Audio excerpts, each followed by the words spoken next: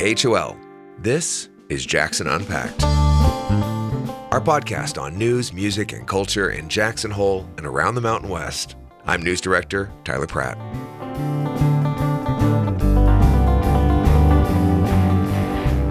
Coming up on today's show, the school year is wrapping up, and amid a crisis of affordability in Jackson Hole, Teton County teachers are grappling with how to make ends meet. Sometimes this means living an hour away from classrooms. Any money we save in rent, we make up for in the cost of the commute every day and the stress. And later, in an era of bans being enacted across the country, are national politics influencing long-held values in the Cowboy state? I feel like we're losing some of that kind of fierce independence that we traditionally had and that I think set us apart from everyone else, gave us a really unique identity. These stories and more coming up on Jackson Unpacked.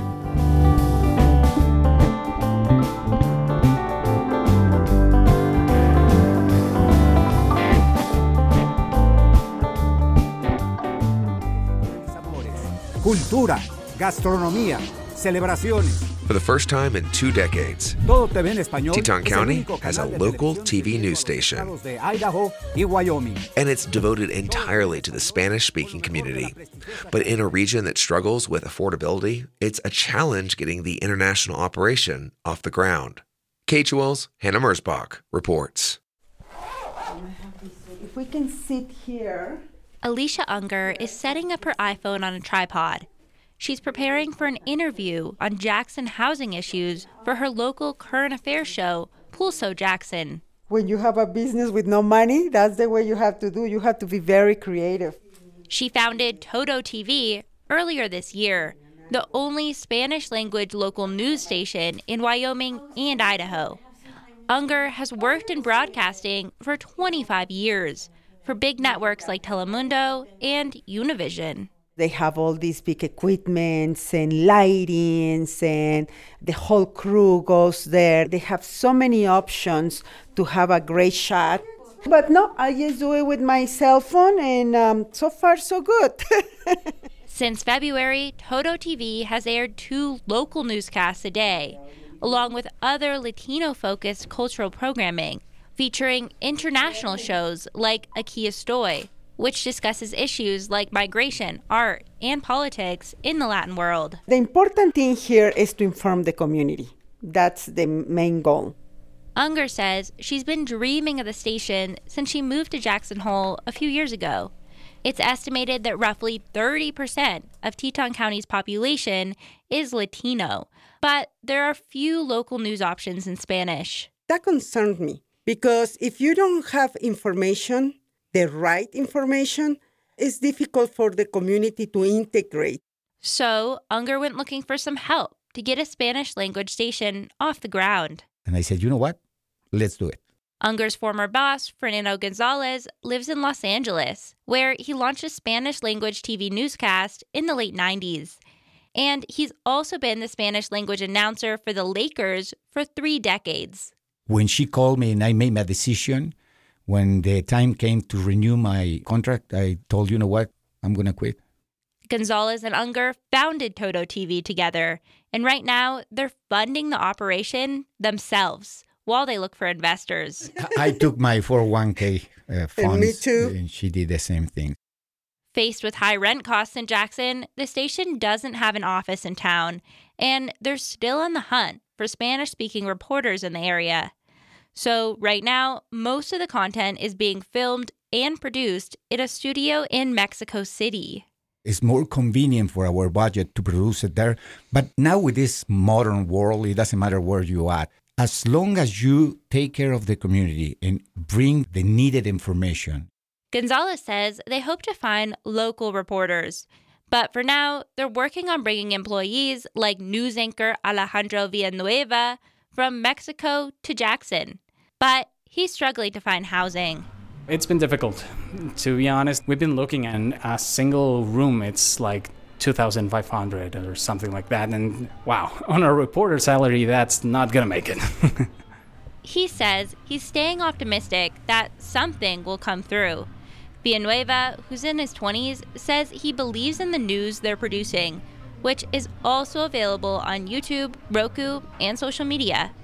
I think it's very dynamic. It offers some opportunities that maybe other media don't have, like being able to show the people what's going on.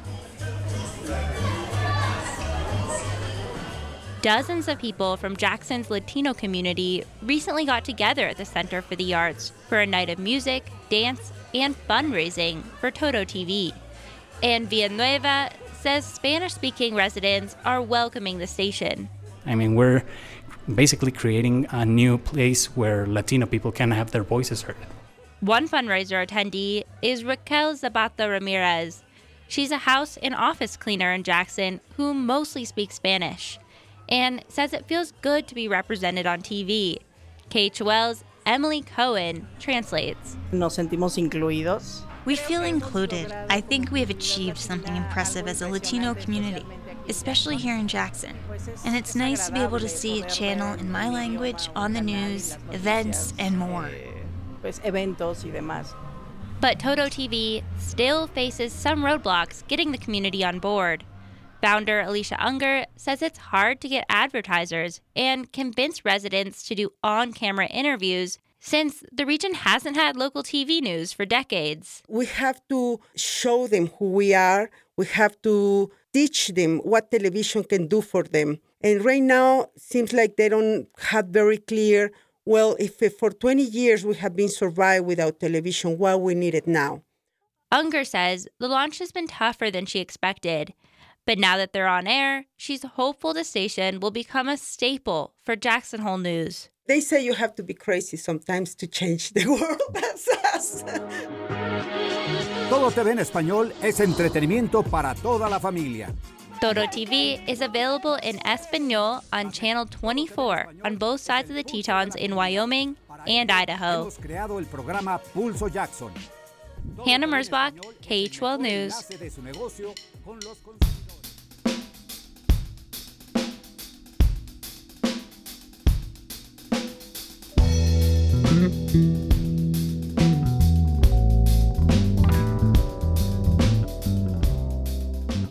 A lack of affordable housing could be hurting education in Jackson. With home prices at an all-time high, Teton Science Schools is having trouble retaining staff, and students are feeling the effects.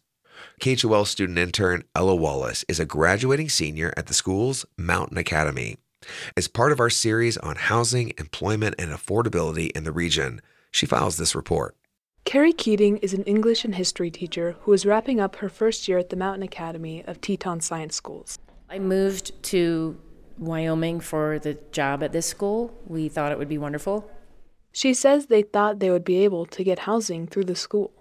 But they didn't have any available, so it was a bit of a scramble to find housing, and Victor was, affordable is not really the right word, but less expensive than the Jackson side. Keating is one of the many Mountain Academy commuters from Idaho. There are some pros to living over there for sure, but any money we save in rent, we make up for in the cost of the commute every day and the stress. Students, like senior Cameron Cross, make the same hour drive too, but she says she doesn't mind. My parents discovered the school and thought it was a really cool school with a great environment with place-based learning, and that was the driving force that I guess made it worth it to drive the pass every day. But Jackson's affordability issues present students with other challenges, like teacher turnover. This year, some students at the Mountain Academy of Teton Science Schools were without a science teacher. A biology instructor left for another job just a couple of months before finals. Senior Grace Regan says it's been difficult for her.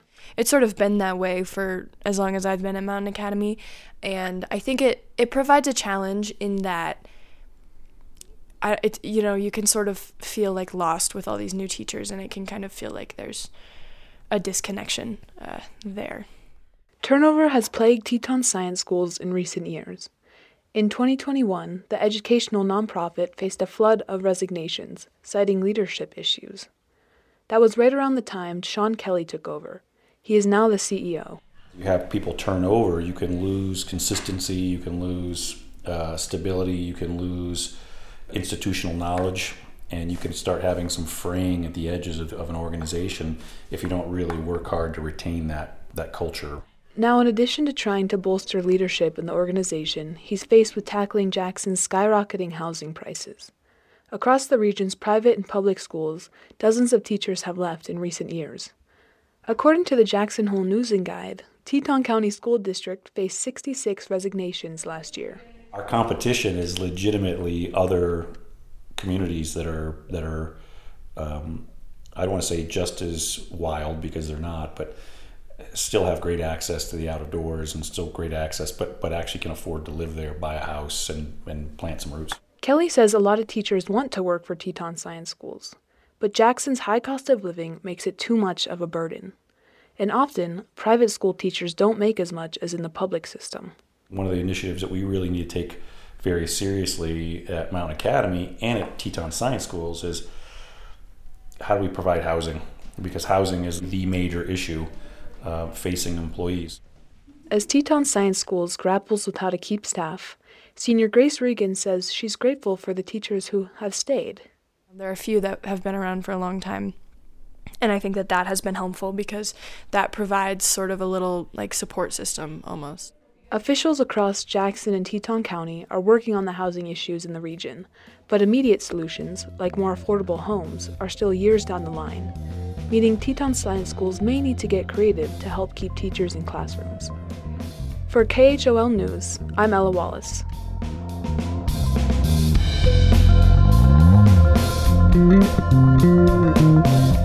If you're just joining us, you're listening to Jackson Unpacked on KHOL, where we showcase reporting and interviews on news, music, and culture in Jackson Hole and around the Mountain West. New episodes of Jackson Unpacked drop every other Friday, wherever you get your podcasts.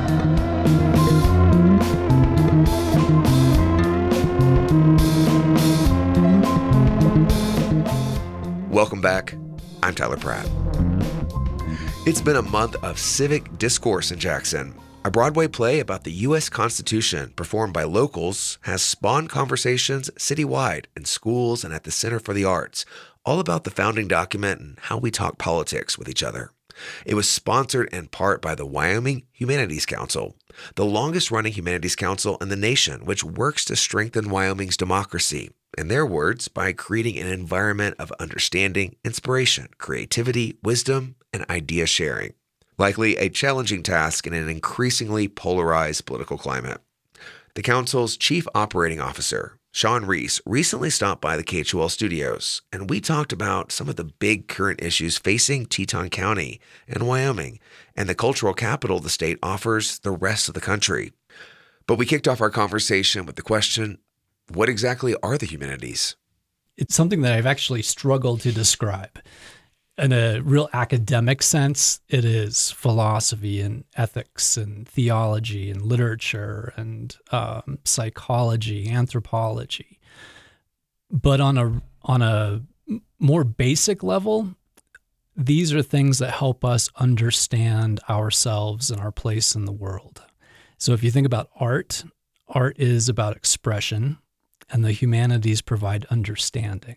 And so we work with scholars, a lot of historians. We work with museums, libraries, cultural organizations. But ultimately, our mission is about democracy. Our mission is to strengthen Wyoming's democracy by creating an environment of understanding and wisdom and inspiration and idea sharing, using all of these different tools from the past, from literature, from art, to help create an environment where we can speak with one another and understand each other's differences and points of view and come together and solve complex problems in our communities. You know, part of democracy is having your voice heard, and Teton County is arguably the liberal stronghold of a red state. And the argument here is that Wyoming doesn't often pay attention to it when it comes to politics. So how can this change? The relationship between Jackson and Wyoming it's a really interesting one. For as much as the rest of the state would like to say Jackson's not part of it, it very much is. And it's one of the biggest revenue generators for the state. For us as an organization, Wyoming Humanities, we've had an office here in Jackson for a long time. And there are so many thoughtful people, influential people who come to Jackson that we're able to talk to in our podcast, What's Your Why, really nowhere else in the state gets that intellectual capital that Jackson does. I think there's a perception that folks in Jackson don't understand the rest of the state, and I'd say it goes both directions. But ultimately, we're all one and the same, and I think need to do a better job, not just geographically understanding one another, but in many ways. So you talk about cultural capital. Your organization also promotes cultural awareness, and we're living through an era of bans across the country. Here in Wyoming, we recently passed a trans, sports, and abortion law, and we've even floated like a Don't Say Gay bill. Is this the narrative that you see for Wyoming? I appreciate you asking that. From my experience with Wyoming, most of its history, it's been kind of a very libertarian place. Live and let live. You don't have to necessarily agree with other people, but let them live their lives. And that seems to be changing. It seems that the national tenor and national talking points and national initiatives are finding their way into Wyoming discourse. And I feel like we're losing some of that kind of fierce independence that we traditionally had, and that I think set us apart from everyone else, gave us a really unique identity. And I worry that we're losing that in getting swallowed up in some of these national discussions. What role can your organization play in changing that? That's really what we're about. I think it starts with thinking about what is our identity, what it makes Wyoming tick, what is our sense of community, what's our connection to the land, what's our ability to persist and manage change, and identifying those as unique attributes. How do we amplify those and do a better job listening to others and expressing our own opinions in a very civil way to create that environment of idea sharing and wisdom and understanding that is fundamental to our democracy.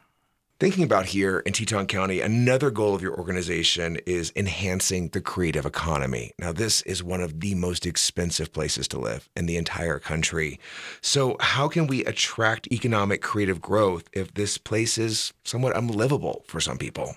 This county, Teton County, has a unique ability to help the creative economy elsewhere in the state. And I'll come back to what's happening here in Teton County. But if you look at the rest of the state, there are some really great things going on. We have a number of very cool documentary companies. We have a burgeoning arts and crafts scene. Even looking at the Wind River Reservation, there are a lot of things going on. So for Teton County to understand what's happening around the state and supporting that is one piece of it. As it relates to Teton County, it's such a unique animal, and there are so many cool things happening. I think it's important for the rest of Wyoming to see the cool things happening here and take inspiration and taking it back out into the rest of the state.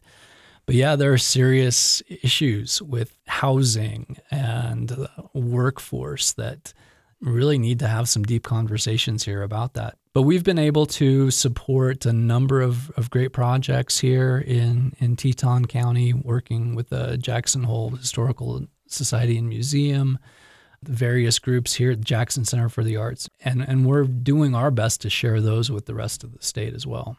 Well, as the longest running humanities council in the country, what are your plans for the future? We are going to be embarking soon on a new strategic plan, trying to recalibrate our purpose, understand how we can best serve the state. So I think check in with the state of Wyoming, what makes the most sense for the application of philosophy and history and literature to help Wyoming as it goes through some crossroads. You know, the economy is changing. We talked about earlier the politics and the tenor of civil discourse is changing. So what is the best way for us to be able to help Wyoming navigate through this while strengthening its democracy and creating an environment of understanding and wisdom and inspiration? One of the things I read about y'all is how you navigate our boom and bust culture. So you might be planning for something and then we boom out, and you got to plan again. How do you pivot and navigate in this economy? Yeah, that's a good question. Before COVID, we were thinking about what is the value of the arts and cultural sector to Wyoming in terms of how many jobs there are, or increase in local taxes, or contribution to the GDP, like a very heady economic thing. But now we're thinking more as in terms of the worth of Wyoming's culture, Wyoming's intellectual capital, Wyoming's built environment, which kind of touches in historic preservation, which is also part of the humanities. So thinking less in terms of the quantifiable ROI, but more, how do we think of these things as part of our worth? We have natural resource worth, we have infrastructure worth, but how do we add on the intellectual capital, the strength of our civic communities, adding on our heritage and finding worth in that? So kind of changing the language that we use and the perspective that we use as all fundamental pieces to the cumulative worth of a state.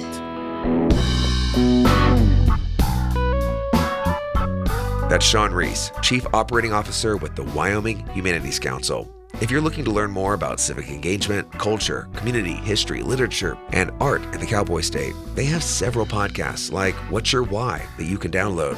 And they offer monthly grants aimed at fostering community engagement. You can find out more at thinkwhy.org. That's thinkwy.org. You're listening to Jackson Unpacked.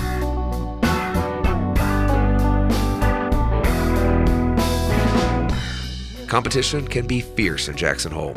Many locals and visitors alike often have a penchant for the extreme in the snowy season.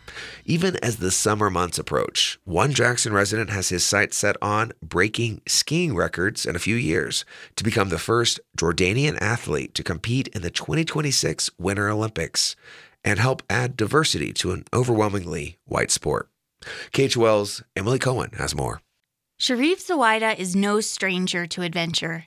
He skied the Grand Teton on snowblades, a short ski, just for the bragging rights. He spent 3 winters living outside in a children's teepee in the woods at Jackson Hole Mountain Resort because it was a free place to live. And now he's training for a new challenge, Olympic alpine ski racing. Piece of it being I have no race background. I ski really well. I've done a bunch of ridiculous things on snowblades around this valley, but that's not the same as racing. There may be a few U.S. Olympic hopefuls in Jackson Hole, one of the country's premier skiing destinations and training grounds.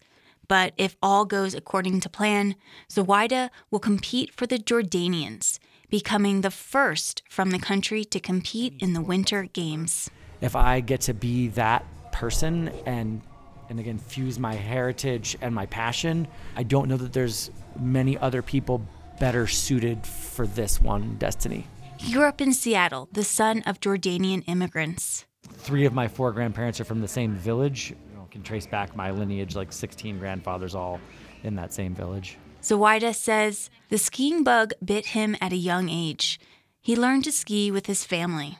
He later moved to Jackson Hole for a season after college, and in a tale as old as the Tetons, he fell in love with Wyoming and stayed. He now has lived here for 2 decades. Here I am at 43, still skiing every day.